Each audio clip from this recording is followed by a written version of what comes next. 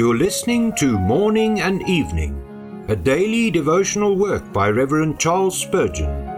This reading is brought to you by the Spurgeon Study Bible, available in the original King James Version or the Christian Standard Bible at spurgeonstudybible.com. Good morning. Today is October the 28th.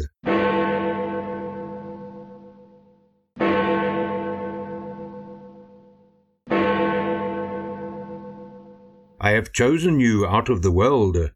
John 15 verse 19.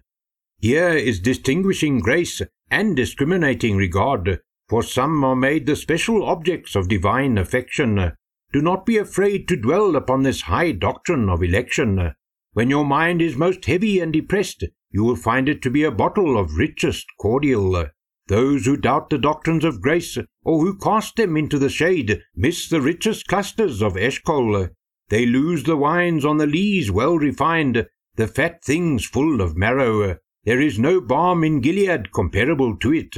If the honey in Jonathan's wood, when but touched, enlightened the eyes, this is honey which will enlighten your heart to love and learn the mysteries of the kingdom of God. Eat, and fear not a surfeit. Live upon this choice dainty, and fear not that it will be too delicate a diet. Meat from the king's table will hurt none of his courtiers. Desire to have your mind enlarged, that you may comprehend more and more the eternal, everlasting, discriminating love of God. When you have mounted as high as election, tarry on its sister mount, the covenant of grace. Covenant engagements are the munitions of stupendous rock, behind which we lie entrenched.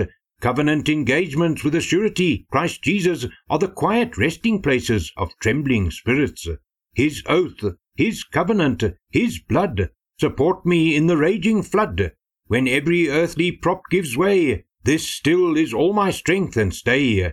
If Jesus undertook to bring me to glory, and if the Father promised that He would give me to the Son to be a part of the infinite reward of the travail of His soul, then my soul, till God Himself shall be unfaithful, till Jesus shall cease to be the truth, thou art safe.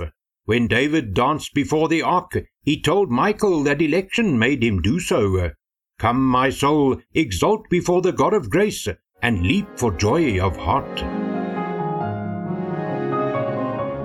May you find His favor in every step you take today, and may God guide your heart, mind, and hand to do every good work which is pleasing in His sight.